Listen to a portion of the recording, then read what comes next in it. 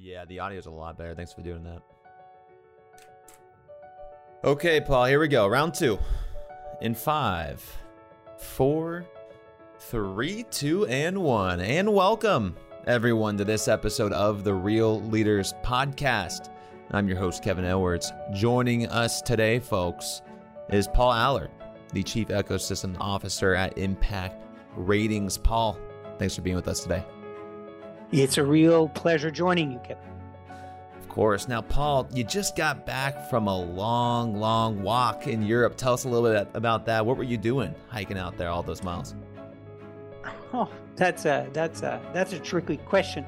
So I just walked for 22 days in a row, over 500 kilometers, and the idea was it was a dream that I wanted to do that for over 10 years, just walking with your pack-sack with about 22 pounds on your back and day after day, and just meeting yourself in full nature in the south of France. So, Paul, help me understand, is this to push yourself? Is this just to be out in nature, to be more immersive with Mother Nature? Help me understand kind of the motive around this walk.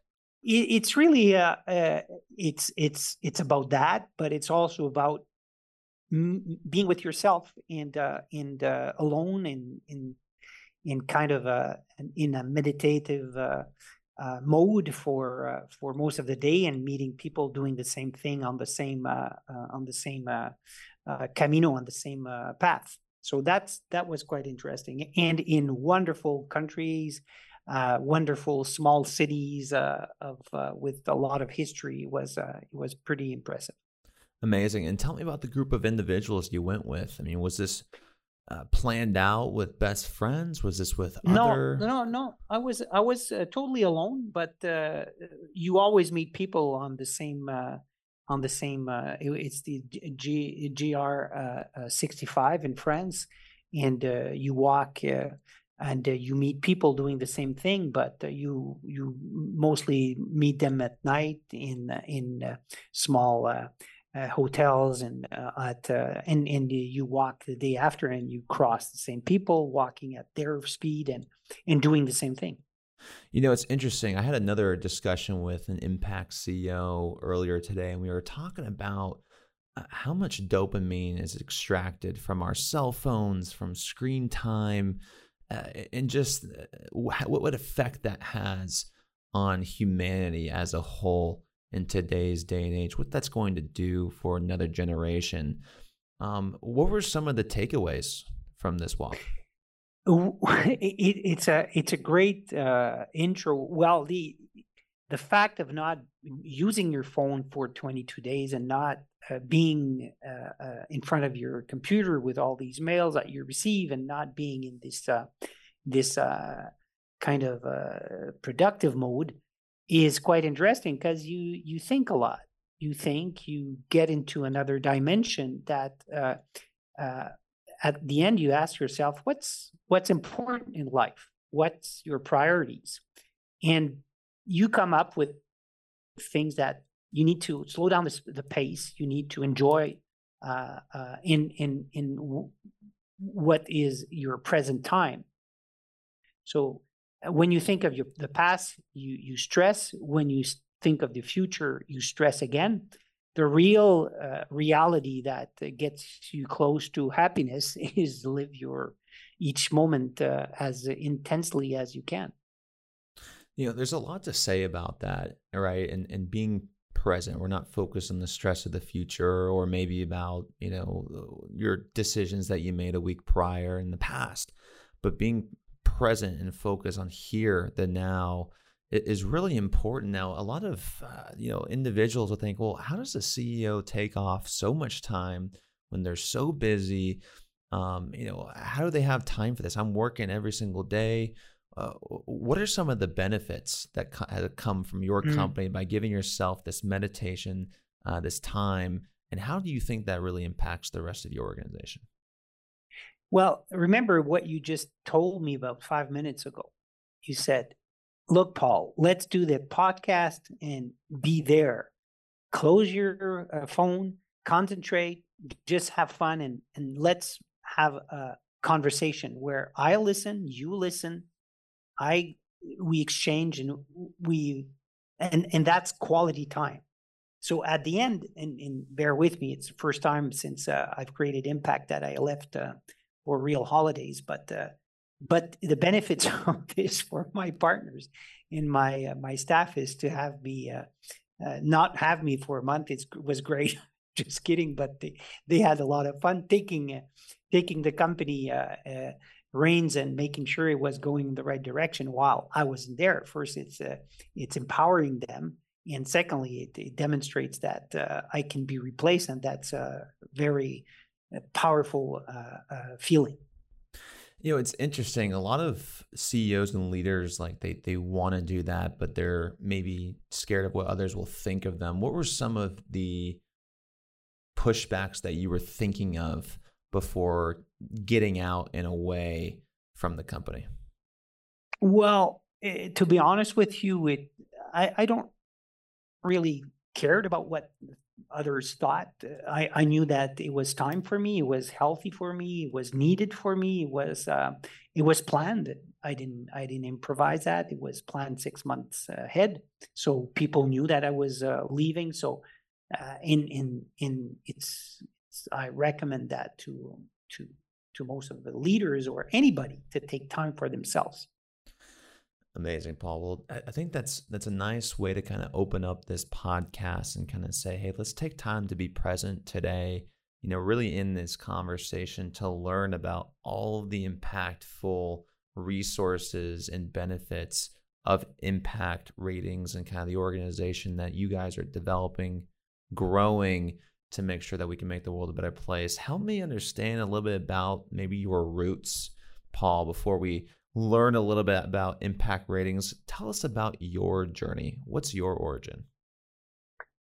Well, I'm a Midwest Canadian born, so born in Winnipeg, in the middle of Canada. I studied music. I'm a cellist by training. I've studied also civil engineer. I never worked in that field. And I started my entrepreneur career after being in the entertainment world for about 10 years. I did an MBA in finance, and I floated my first company, a tech company, in 2000. So in the middle of the pure bubble. It's a very exciting time. So just to give you a background, where I remember in the year 2000, I worked with an investment banking firm that helped us to do the going public transaction. And I learned everything, or I thought I knew everything coming out from school. And in finance, I thought I knew a lot about finance, but I quickly understood that what was being done on the floor had nothing to do with what I learned. And I have to be honest, I was kind of not really impressed about the goal of all this and what was done and how it was done, and things that most of us don't even know. And that was my first learning about what the financial world was all about and how it went in the wrong direction to help us as a society achieve sustainability. So have you always correlated business with being a servant to the planet, to the people and profits? If so, or if not, when did that view really change for you? Was it while you were working in finance?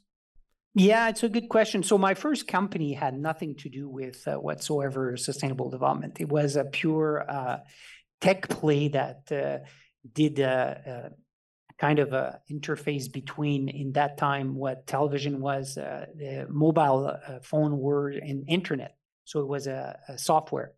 And but with time, I got involved in sustainable development web television, project where it was a huge success in terms of viewership, but we lost a lot of money. And that was my second lesson, is that if we want to have a systemic change, we can't count on good intentions.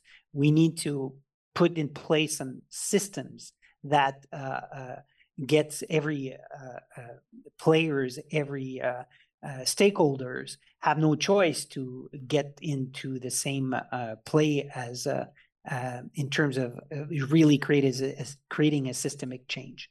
So this was it grew on me, and today, to be honest with you, I would never. When I sold my last participation in my last venture in 2014, I left. I traveled a bit and I did some M&A, but I never thought I would come back and recreate another startup, because it generates a lot of gray hair.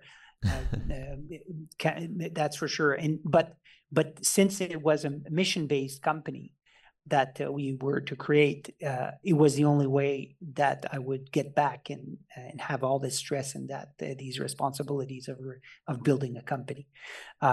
Today, yeah, I would even go further. I would say that any entrepreneur that do not put in their business plan one of these pillars to try to solve any one of these problems or these challenges evoked by the 17 SDGs, these 17 Sustainable Development Goals established by the UN, I think it's kind of a waste of time. And innovation should be triggered and focused not only to innovate stuff, but to really try to deal with these challenges that we collectively face. That's my belief. So tell us about the systems change that Impact Ratings is working on. Tell us a little bit about the company and the services that it provides. Well, let's start from in what system. I think that we live actually a very exciting time where we're in a system change, and I'll come back to that.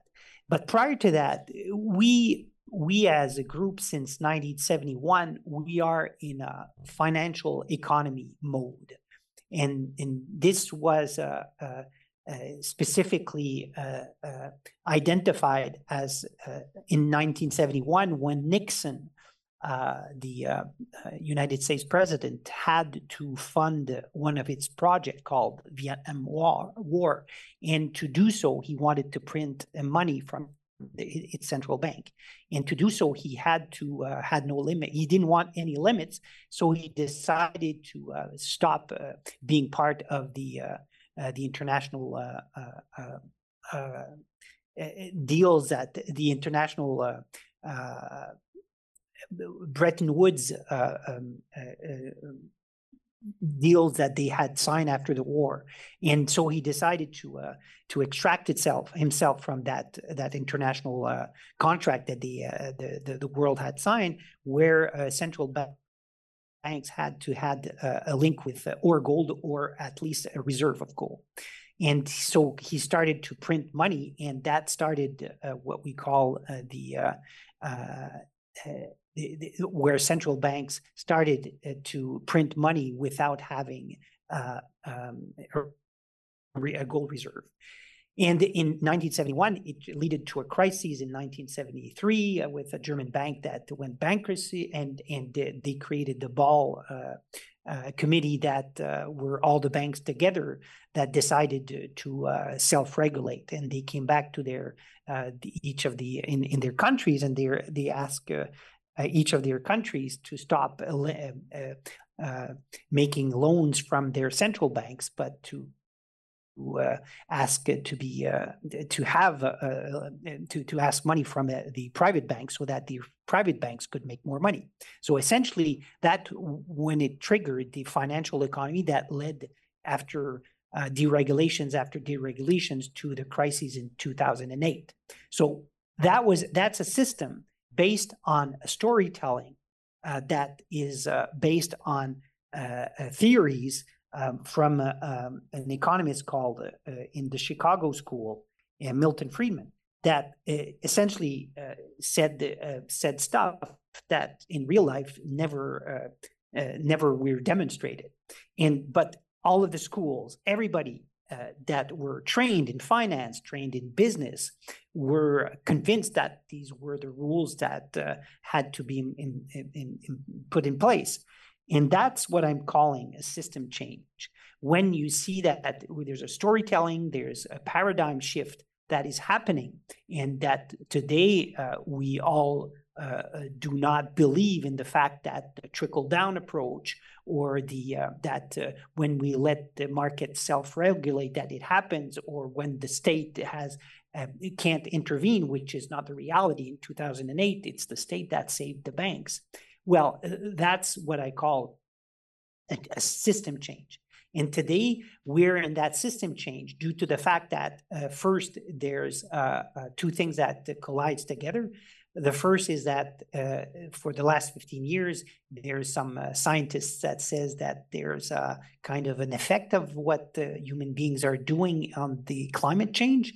And today, everybody sees that and understands that and accepts that as a fact. And the other crisis was the COVID-19 crisis that led to a lot of incredible decision-making from states.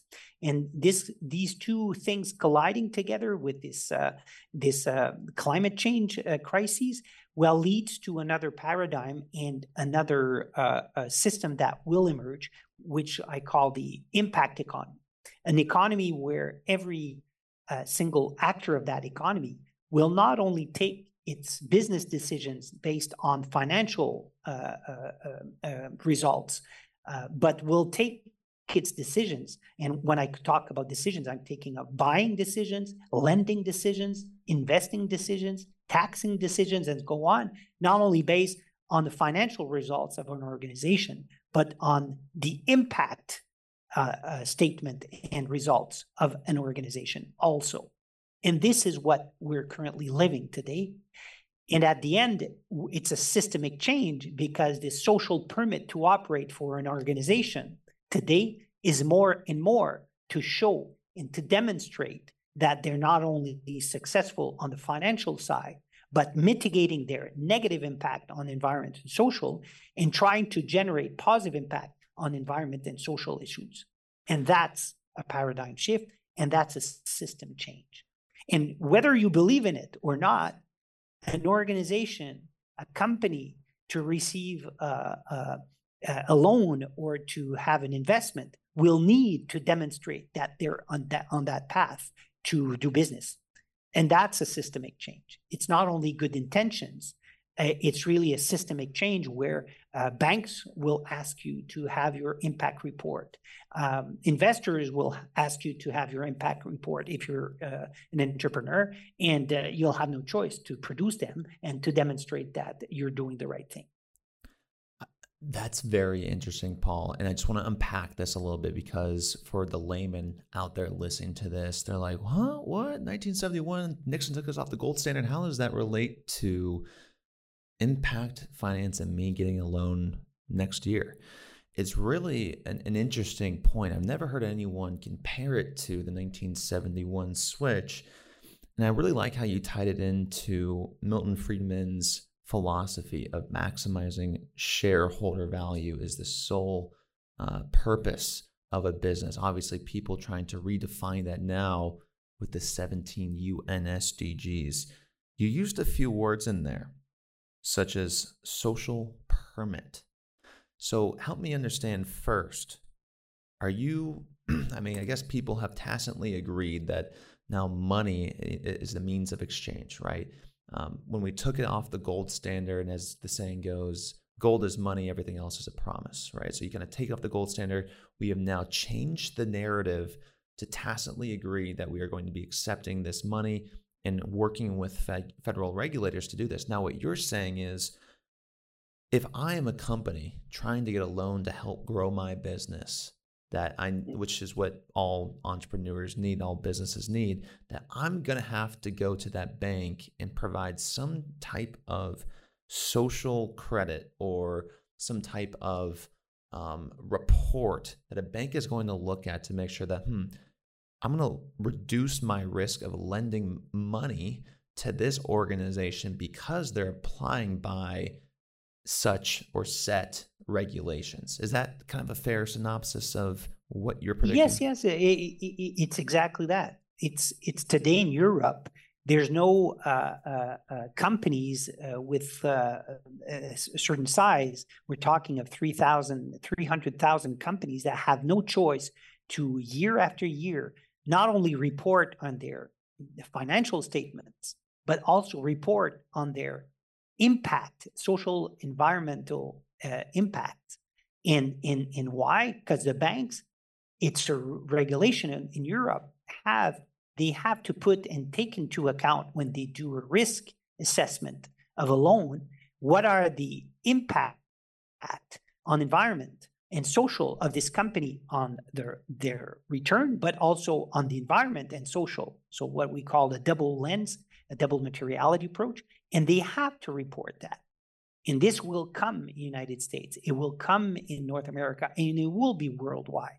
So it's exactly it. The banks and all the system, all the companies, it's more and more recognized that you as an organization, you need not only to optimize your profits, but you need to be successful in terms of finance, but by making sure that you mitigate your negative impacts on the environment and social, because at the end, it's all the society that needs to pay for that.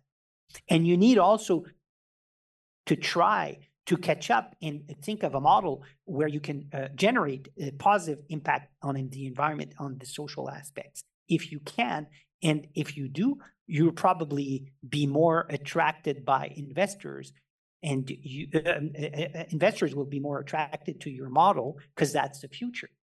And so you will see some entire field and sectors decrease, and hopefully rapidly, and some other sector explode and increase and grow. And that's what we're talking about. And how do you see that unfolding? Because right now, Paul, it's already difficult to get a loan as it is, right? Interest rates are going up. Now on top of this, I've got to make sure I have my metrics. What are some of those metrics that I myself as a business owner have to now take into account? Well, it's irregular. Any businesses, whatever it is in every field, has a negative impact on certain aspects of environment or social. And it's not the same if you're beer in the beer sector, or building cars, or a law firm. And you need to take into account those negative impact and put systems in place to mitigate these negative effects. And this is common language when we call it of sustainability. When you think of a move like Patagonia that reverted all its wealth to a foundation that will take care of nature, that is quite the extreme, but it's going in that direction. So as a company, you'll need to demonstrate to your banker that you're mitigating the risks related to your organization on the negative aspects of those risks related to environment and social, because the bank is taking a higher risk if you don't, because society will recognize that if you pollute, if you hire and do not pay, or you violate some certain rules, there's a financial risk, midterm, long-term, and that a bank will not necessarily want to take, and he will charge you higher interest rate if you're not on the right path. And let's say, just to play on this role, like this paradigm shift does happen. So if I'm a listener out here, whether you agree with this or not, it could happen. You want to prepare yourself way in advance to make sure that you'll be able to have these reports readily available. Now, Paul, help me understand from a banker's point of view, what are some of the metrics I'm going to be interested in looking at before I provide set company a loan? So that's a very interesting question. So coming back, maybe prior to answering your question, sure. What we do at Impact Ratings, that's exactly that. We provide financial institutions, lenders, and investors with an impact statement of any private or listed companies based on a universe consensual standard. It's not ours. It's a standard that was established in 2015. So essentially it says, if you're a beer maker, we'll do an assessment of the important aspects to be mitigated by the beer maker. As an example, your water consumption.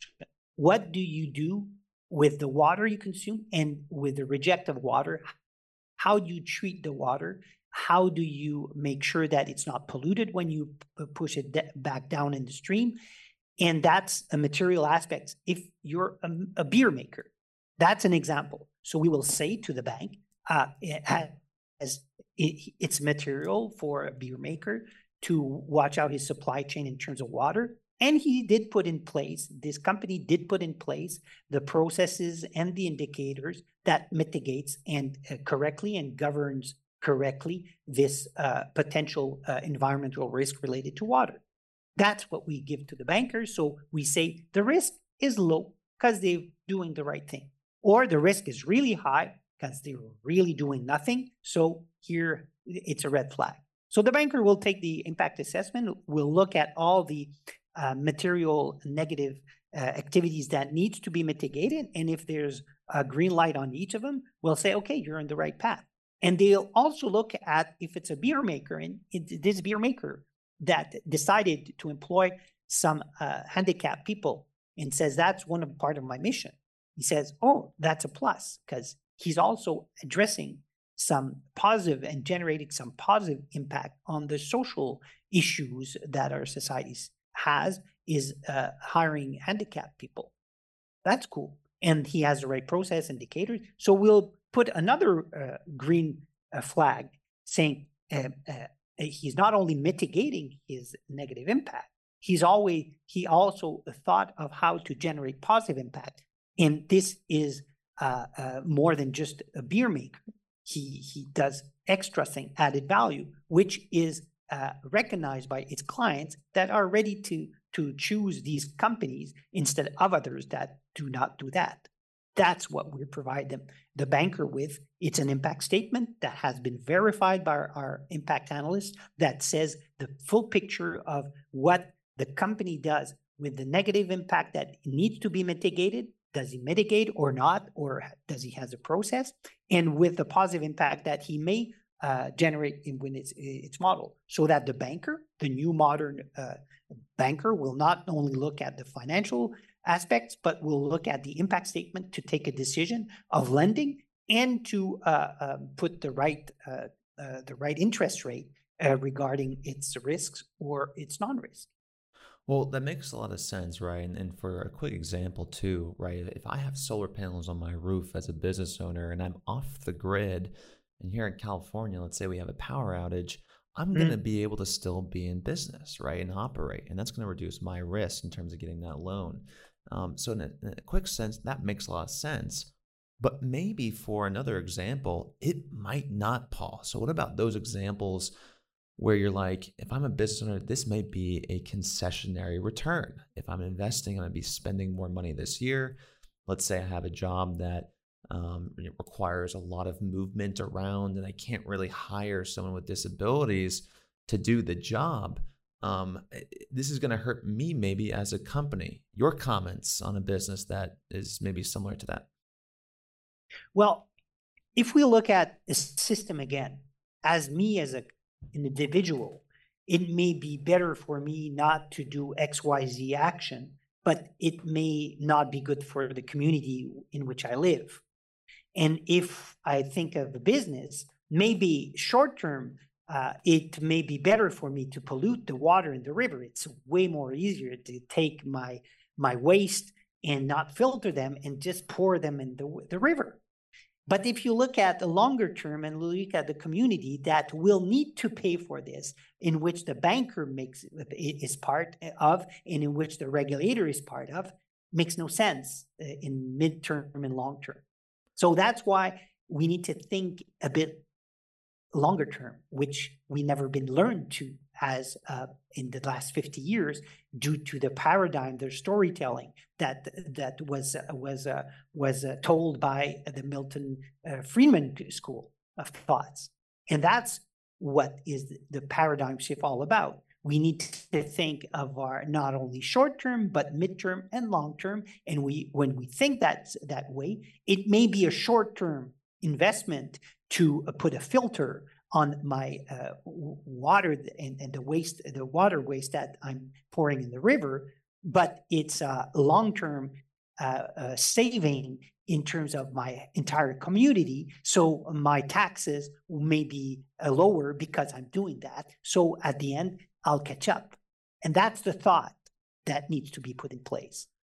That makes a lot of sense. And just for everyone out there listening, what we're referring to is maximizing maybe stakeholder capitalism, your community, your customers, your investors, your employees, everyone that in the earth, right? Everyone that's really interacting with your company, all those stakeholders, really maximizing that value and passing that along throughout the value chain. Question for you, Paul. Where do you think this is going in terms of the regulations from the government? And where do you, I guess, even a further question on that, where do you see these ratings having the biggest impact? Like in what sector? Is it real estate? Is it just the overall business community? Where do you think these regulations will really put the pressure on those businesses or those banks to start looking at a different lens through their loans? Yeah, it's a great question. It's a great question. We've seen the energy sector really affected by these rating and these impact assessment, and we've seen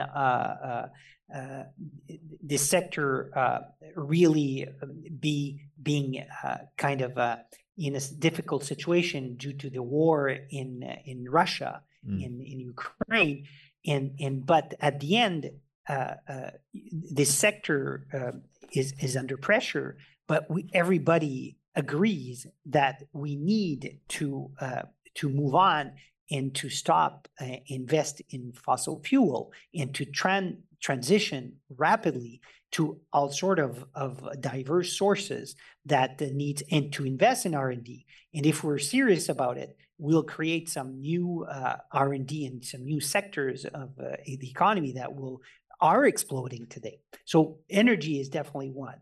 Food chain. The food chain is catching up. All the food chain. Again, why? Because the food is really one of the main industry that needs to be rethought in terms of think of the almonds in California. It makes no sense the amount of water that is needed when you're in a desert where there's no water. It makes no sense to have only one culture and extract all the water. So we need to rethink the food chain, the way we grow our food, and the way we only have industrialized the red meat, as an example. So this is another sector that is being really affected by impact assessments and impact ratings and in different kind of ways, and in transportation also. It relates to the energy question, but these are all sectors that are really affected. And your question related to regulations, well, the regulators in Europe has been given the mandate by the stakeholders of every single countries being their stakeholders to be more severe in making sure that every issuer, every company is of a certain size, issues a report so that the bankers and the investors, the retail investors and the citizens can make better choices regarding these aspects. So this is a systemic change that is now widely used in Europe that is catching up in the United States.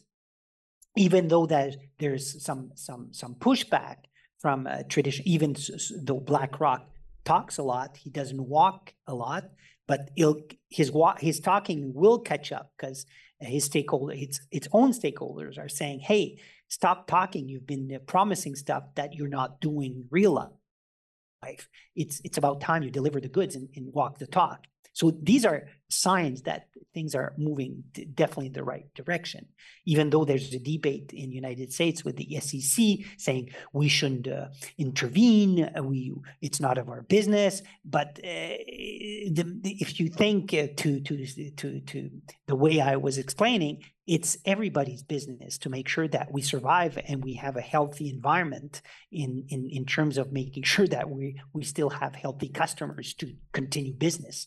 It makes so much sense. But we need to think less short term and think midterm and long term. And it's not even thinking of 50 years. We're talking of 10, 15, and 20 years. And I get it, right? There's always going to be pushback, and from a leadership perspective, not everyone is going to follow your lead, and not everyone's going to agree with what you want to have done. What are some of the challenges, Paul, that you see facing this storytelling, this paradigm shift as a whole? What's getting in the way? Well, I like it's about leadership. You're real leaders, and you're right on. It's about leadership at the end, and you're aware of that saying where the 1-9-90 saying in marketing. There's we say that there's one person having a vision and being a trendsetters, that 9 other will follow and will be convinced about its vision. And this tipping point of 10% will be shifting the other 90 that will follow without asking questions or without thinking. That's the shift in which we are. I would say that the 1-9-90, we in this paradigm shift towards impact economy, we're past the 1. We're gaining traction toward the 10%. And the tipping point, when it will be achieved, all the rest, you believe in it or not, you'll have no choice in order to do business, in order to have this social permit to operate. Paul, thanks for sharing that. And there's going to be several challenges, and it's interesting kind of what's happening in Europe versus maybe here in the United States. And another instance, I guess, which really formed this next question is, where does this stop? My question is, what's too far? I think about what's happening in China with the social credit system, and obviously a different, generation, a different culture over there. But in Iran, what's happening in Iran? You're right. It's a great question. It's change is not pure play. It's always with backlashes, with you make 2 steps in front, and after that you go back, and it's a complex, and it's over time. A change happens over time. Will it be 10 years? Will it be 5, 15 years? I don't know. But for sure, if you take as an example the financial statement standardization, it started in 1933 with the they call it the Financial Act in the United States, where to avoid the 1929 crises, where everybody was giving the numbers they wanted, and there was a lot of non-transparency and a lot of cheating. They said, no, we need now to standardize, we need transparency, and we need to be verified so that the financial statements is an accurate piece of work that everybody can count on to make better decisions. So, but it was in 1933 it started, and the IFRS, the international standards, are still in debate, are still growing and being and evolving. So it's a never-ending story, even on the financial side. But since then, we have stabilized and we can count, even though some people still cheat. But the majority of financial statement verified by auditors, we can count on these numbers and make decisions based on these numbers. And that's exactly what's happening on the what we call the extra financial data, the impact data. We're in exactly going on the same path, but on with 10 times the speed.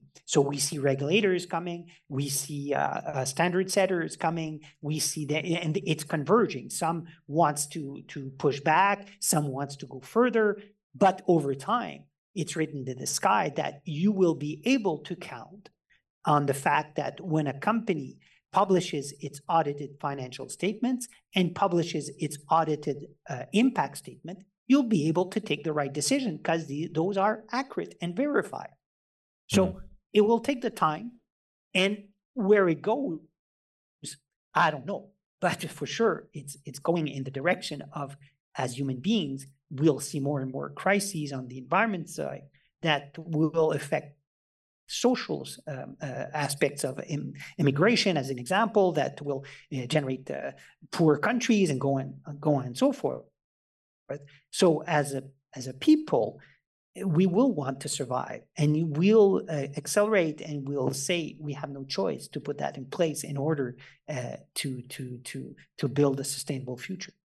Well, I think that ties in really nice with what you said earlier about good intention. We need more than just good intention right now. And change, in order to change this thing, change moves at the rate of trust. We won't be able to get anywhere unless we trust what people are saying. And so I really like how you tied that into the reports and the services. And obviously, growing the impact movement would benefit probably both of our businesses. So the question I have for you is, what do we need to do right now to make sure that what we're saying is also with what we're backing up?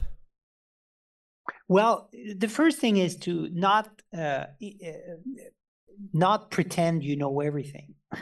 It's you need to be humble, and you need to look and search and find ways to be so that you can be helped through the way. And there's professionals, there's consultants that knows that are now understands what has to be done. So that's the first thing. Be humble about it and start learning and listen and read and look around and start to it's think the obvious thing is that if you want to transform your business, start by looking what are the activities that are the most material that I need to mitigate first. Do I put the right process in place, and go on and so forth, and step by step attack. It's like when you want to look at a company's finance and you need to turn around, you look at the biggest costs and you attack those costs, and after that the less bigger costs, and after that you turn around the company.